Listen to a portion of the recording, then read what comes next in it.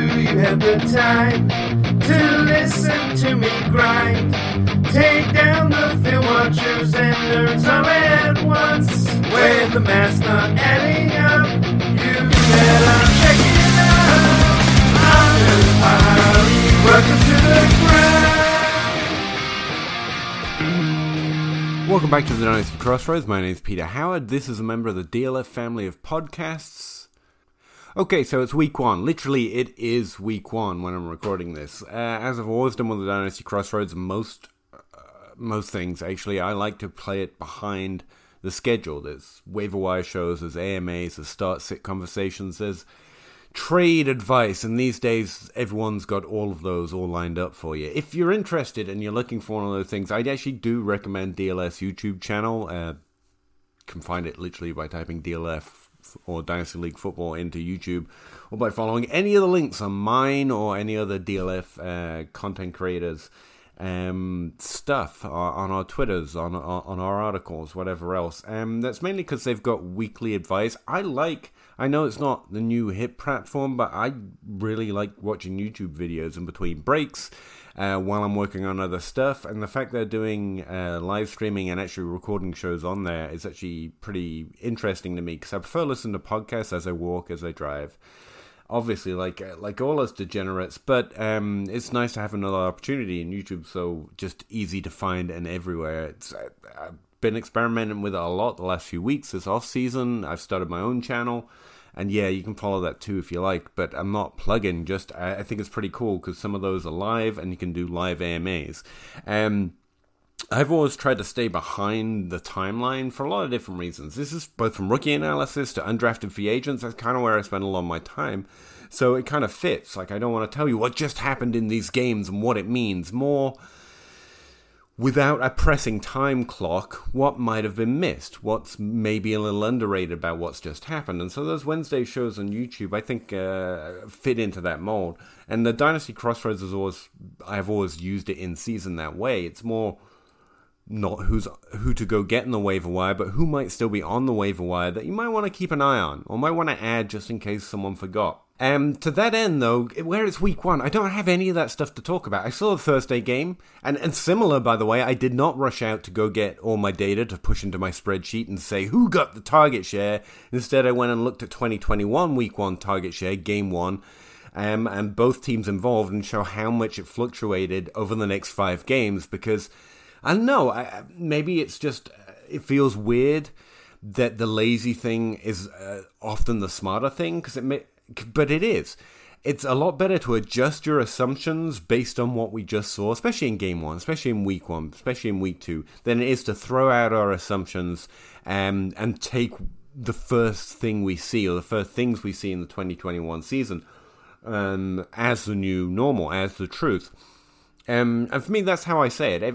I think that advice is out there a lot. You know, you want to adjust, but you don't want to adjust too much. And the way the heuristic, to steal Adam Hardstead's methodology in fantasy football, for me, how I'm able to adjust to new information instead of completely revolutionize the way I thought the season was going to go, is exactly that phrase. I want to adjust my assumptions where necessary, but I'm not going to throw them out.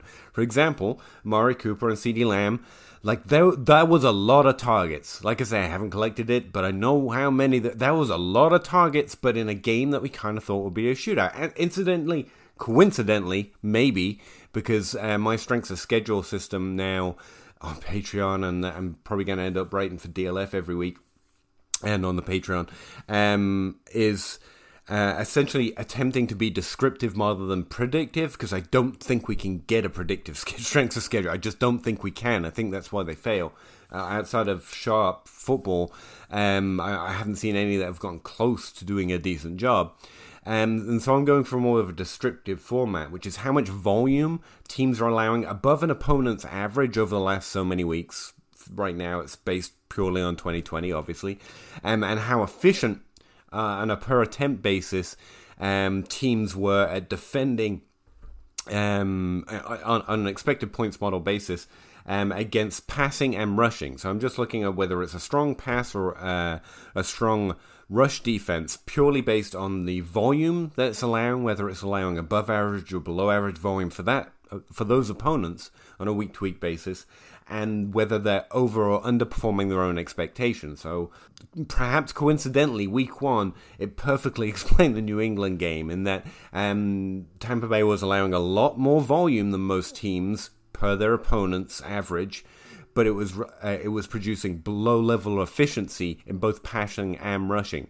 And in fact, it allowed less rushing than it did below average passing, below average rushing volume, above average passing volume, and below average efficiency on both sides of the game. And that's, I think, what we played at. I mean, again, it's the strength of schedule, so it's probably just coincidental, but that's one of the things I noticed from what I made for this season that seemed to be pretty interesting in terms of the game one result. Anyway, back to CeeDee Lamb and Amari Cooper. That's a lot of targets.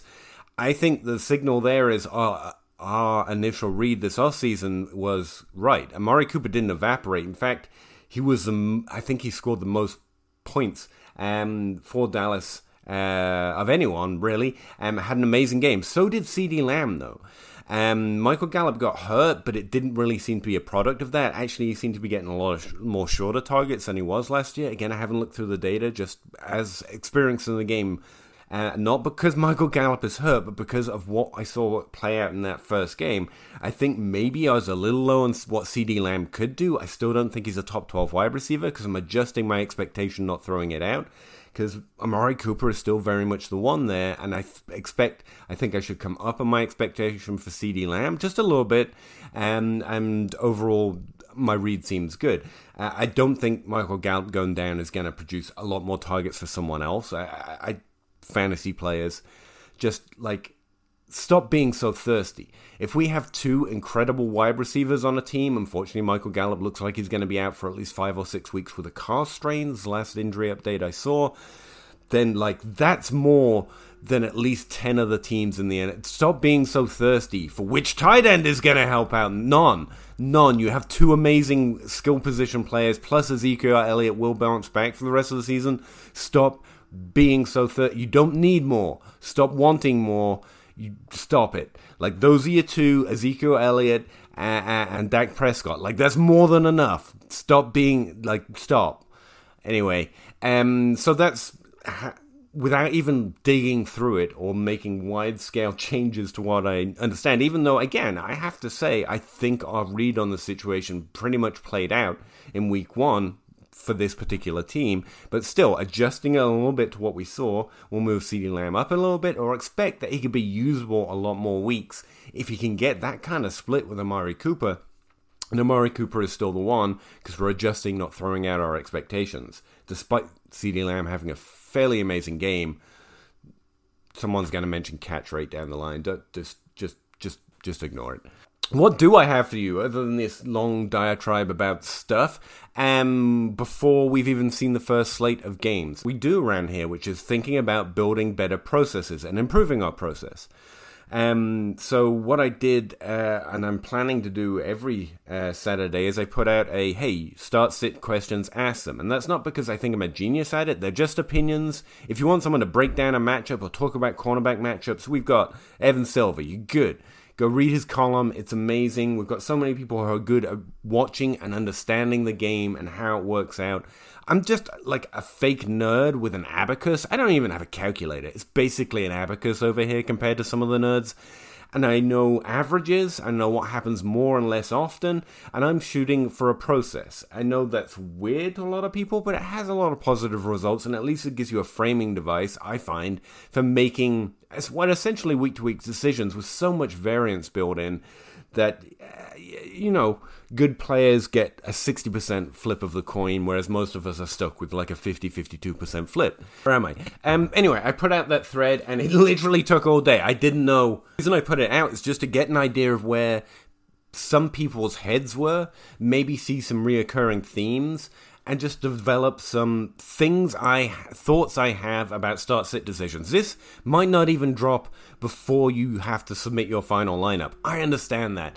again, just begging you to understand that the Dynasty Crossroads, especially week 1, is a little weird because we like to run behind the schedule a little bit, look for lesser known potential. But anyway, that thread really helped me out, just get me in the headspace of making start-sit decisions that aren't my team, because it's awfully difficult to see what might be your start-sit decision. So I wrote down some notes while answering those questions, and I want to run through them just to give you a general idea of my process when answering them and also when making them for myself. I think based on the questions I got, and I got a lot, thank you very much for that. By the way, I didn't mean to make that sound like a chore. I'm really grateful for everyone that responded to the thread to give me a chance to try and understand other people's struggles with start-sits this week. And then I want to end the episode on 5 statements. I actually only have 4. I'm hoping I think about the 5th by the time we get to the end of this in 10 minutes.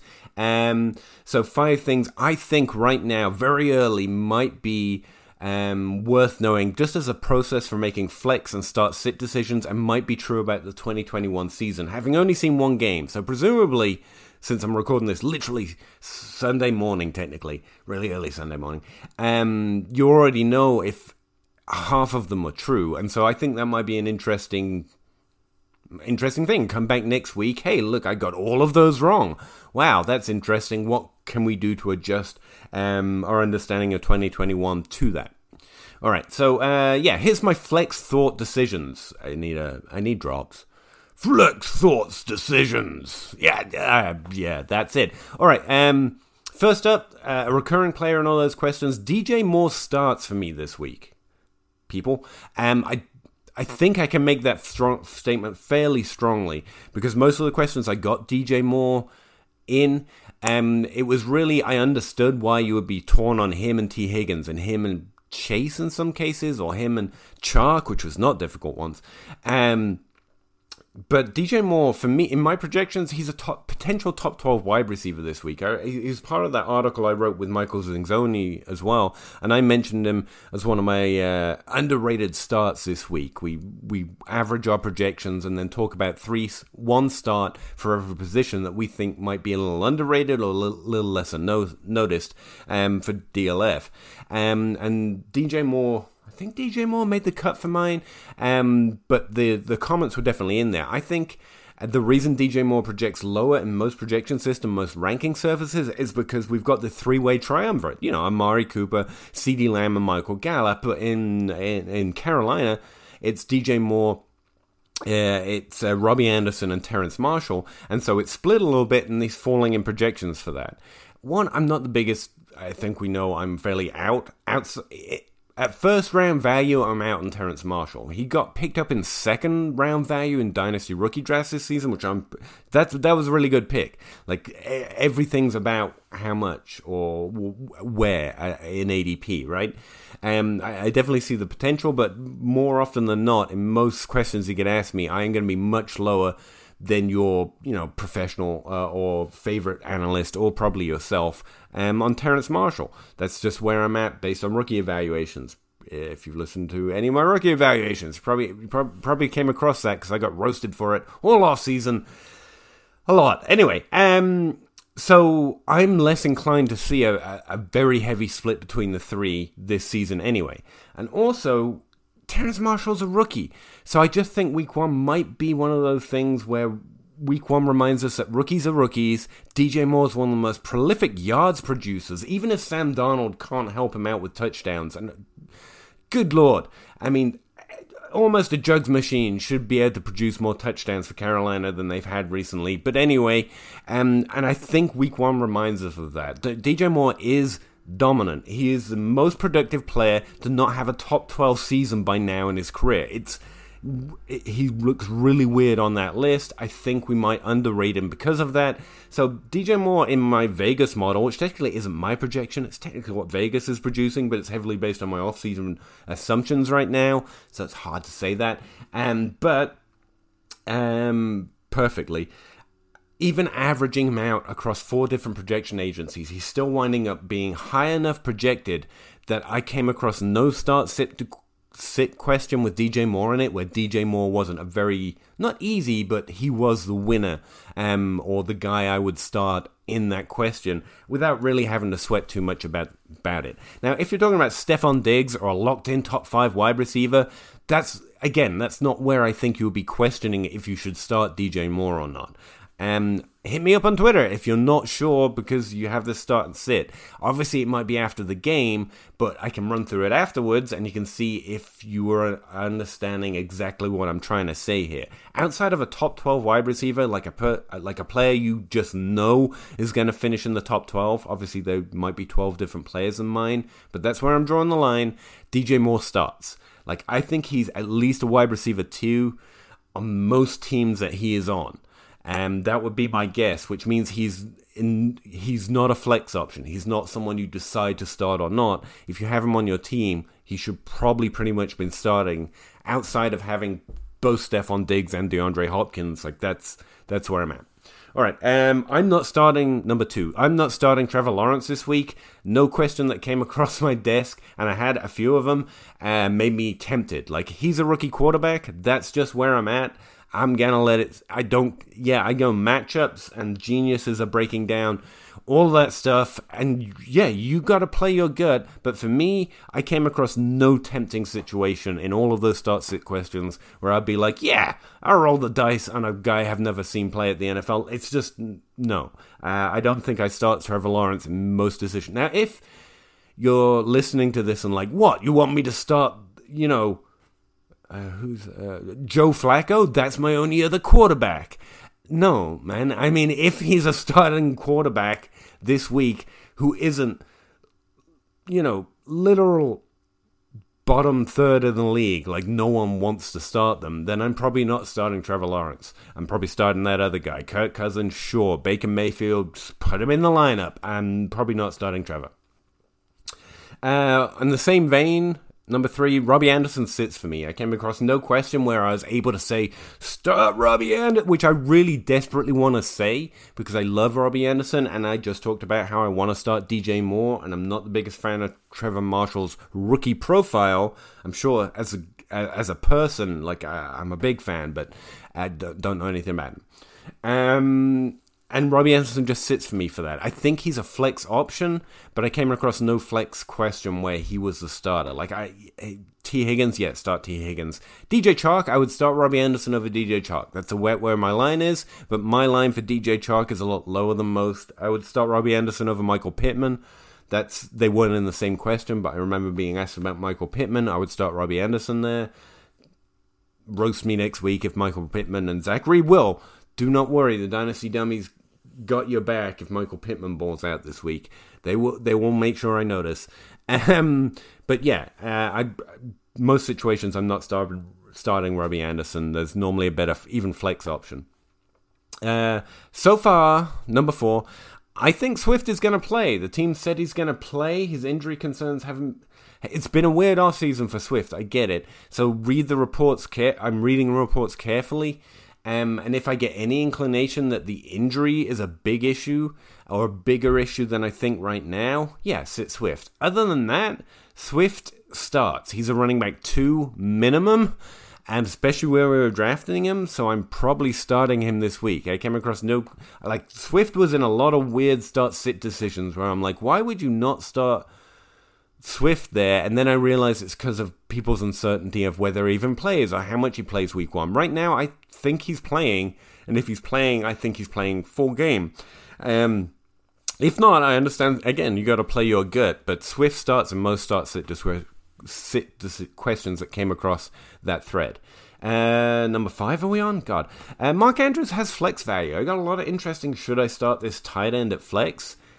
I don't know. Normally I would say no, but this year, and with a pattern of top 5 tight ends being a little more usable in a flex question, not the top 2 still really have the most value for the position. But yeah, there are more tight ends with a usable floor that is a little more consistent than wide receiver, but the ceiling is less challenging to wide receiver or running back. That, yeah, Mark Andrews and that, it all kind of had some flex value. Like, I got a Mike Gesicki question, and I didn't choose Mike Gesicki, but I was tempted with it because some of those wide receivers, are not locked in flex options. And in that situation, I think there are some tight ends making some interesting cases for themselves to be flex options. So again, that's the thing that I thought while answering these questions, so I'm throwing it out there. Number 6, I guess. I just got a ranking here. I'm not entirely sure what it means, so let me see. Stafford equals Hurts. So Stafford and Hurts are about in the same range as me. I'm very excited to see what both of them do this range. I think they're locked in starters.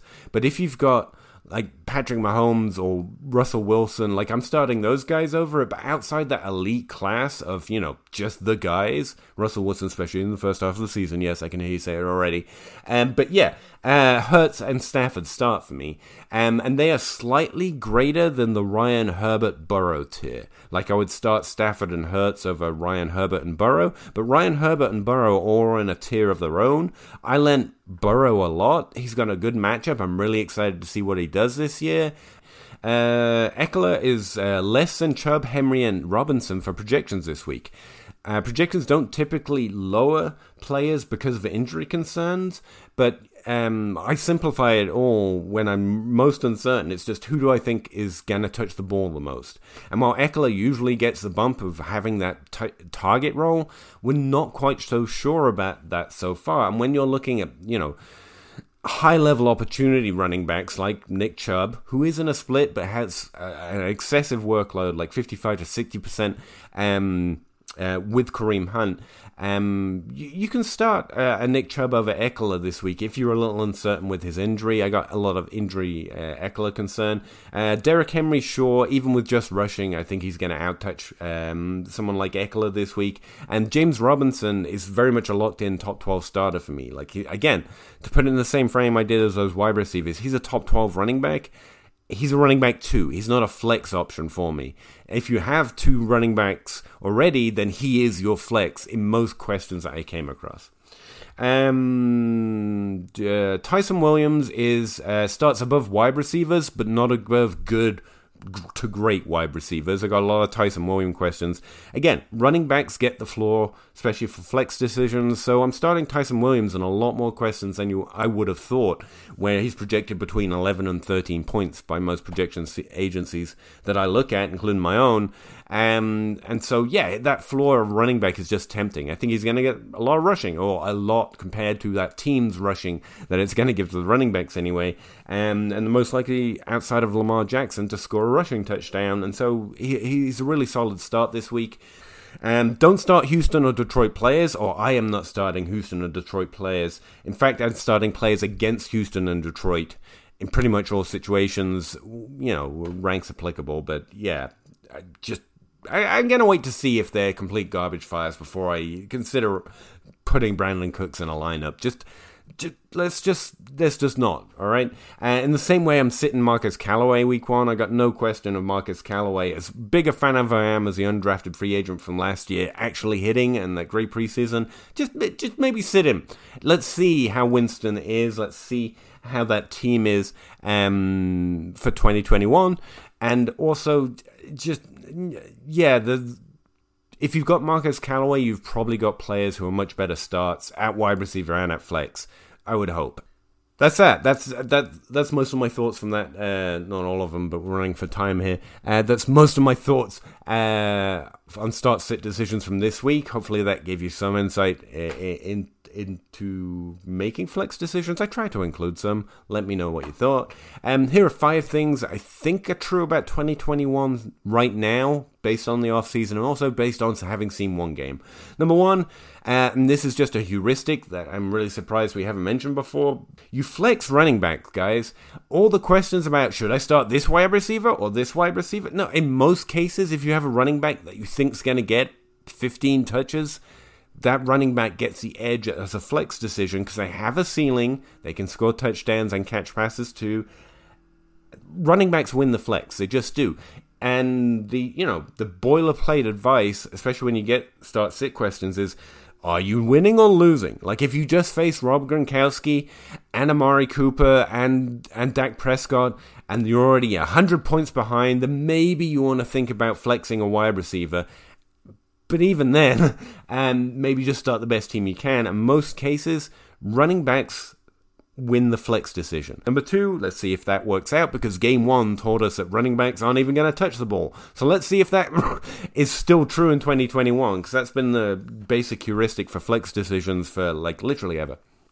Number 2, don't start rookie wide receivers. Like, just don't. Like, not yet. All right, this is partly why you shouldn't have drafted them that high in Dynasty, but we're playing a longer game with young wide receivers, okay?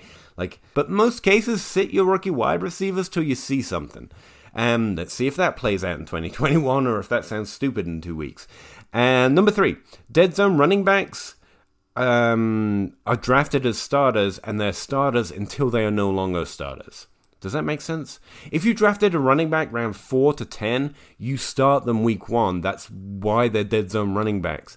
They have usable weeks. We're fairly confident in their workload, but they fail a lot. But if we're selectively choosing those few that are good, Mike Davis, Kareem Hunt, James Robinson, who turns out is going to have a better chance at recreating some of what he did that amazing rookie season, they're starters until they're not. If you paid, if you traded, if you drafted, if you ADP'd them in that range, like, that's why we took them. And so, yeah, week 1, you are starting them more often than not. Mike Davis pretty much won every decision he was in that thread. Like, it was just, yeah, Mike Davis, that's why. And if he sucks, and if the team's literally just not going to run the ball, or it's running back yet to be named for the Atlanta Falcons, then fine, well, I'll deal with that. But if he's on your roster right now, he's definitely a flex option. Well, outside of you having literally James Robinson, Derrick Henry, and Christian McCaffrey, like outside of top 12 running backs, Mike Davis starts. So does Kareem Hunt, so does James Robinson. And I think that's a good range to be thinking about those players. Those dead zone running backs all seem to be in that will they, won't they, so they feel like yes or should I week 1 questions. But like, that's the problem with them. If you pay that higher price, if you draft that higher ADP with that hit or miss record of that range of ADP, that's a problem with them. But that doesn't mean we don't start. Otherwise, you definitely shouldn't have drafted them or traded for them at the price, or not traded them away for less before the season got here. They're starters until we find out otherwise. Let's see if that sounds stupid in a week. Number 4, 2021 is going to be a surprise because there's going to be less scoring. This is an off-season take that looks really stupid based on game 1. It looked like, to me, in Thursday, that 2021 is going to be a rollover of 2020 where the defense is on the back foot and there's a global pandemic and everyone's getting quarantined and like scoring is prolific and the rest heavily calling penalties on defensive players, giving offensive players the advantage. And if that continues, a lot of my thoughts on what 2021 was going to look like is going to look stupid. So I'm just going to say it now again so that I can come back to it next week and see which way the wind's blowing that way. I don't want to forget or hide the fact.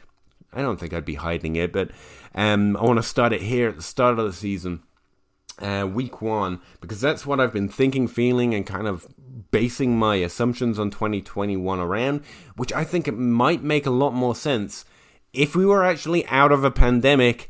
Turns out we're still in one, so might have been too hopeful and making assumptions based on this being a more regular NFL year instead of another weird one.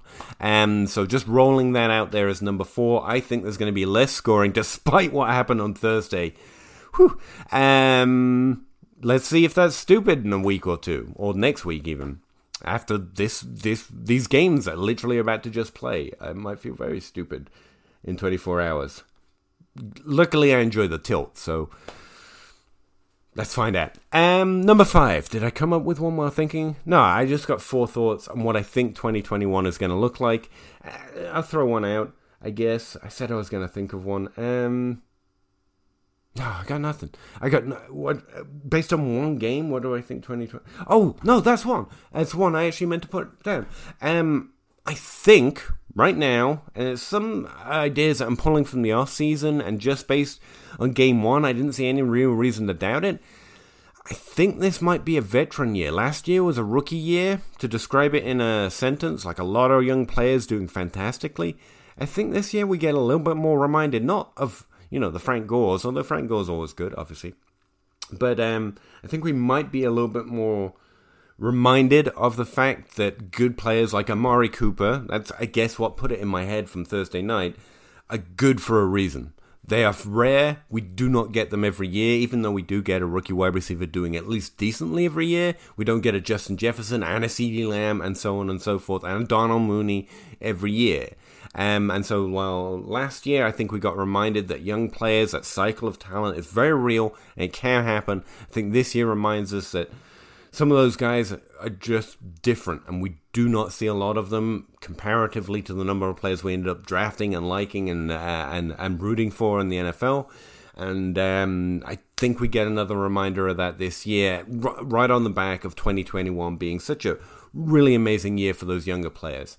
So yeah, I'm throwing that out as number 5. Let's see if that seems stupid in a week. Anyway, gonna go cut this down. 12 minutes to get it back down to 30, I guess. Thanks for checking it out if you did. I will see you next week when we'll know more or how much stupider I am than everyone else based on those 5 things. Appreciate it, and talk to you again next week. On Wednesday. And then again for the Dynasty Crossroads Sunday, Monday. Sunday, Monday's the goal. All right? Yeah. Chicken or crow, crossing the road, go. Clicking a pole, Twitter is gold, player unfold, so.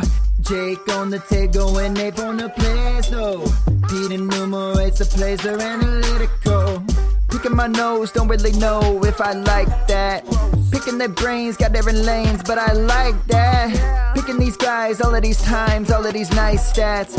Picking apart, the film is an art, always a fight back and forth. There is no order, they disorder more and more because the players ain't no older. They some hoarders or some mortars, dropping bombs without no borders. Jake got that I like mortar, Pete grinding numbers like molars. I don't know anymore, I am at a crossroads. Chicken or crow, crossing the road, go.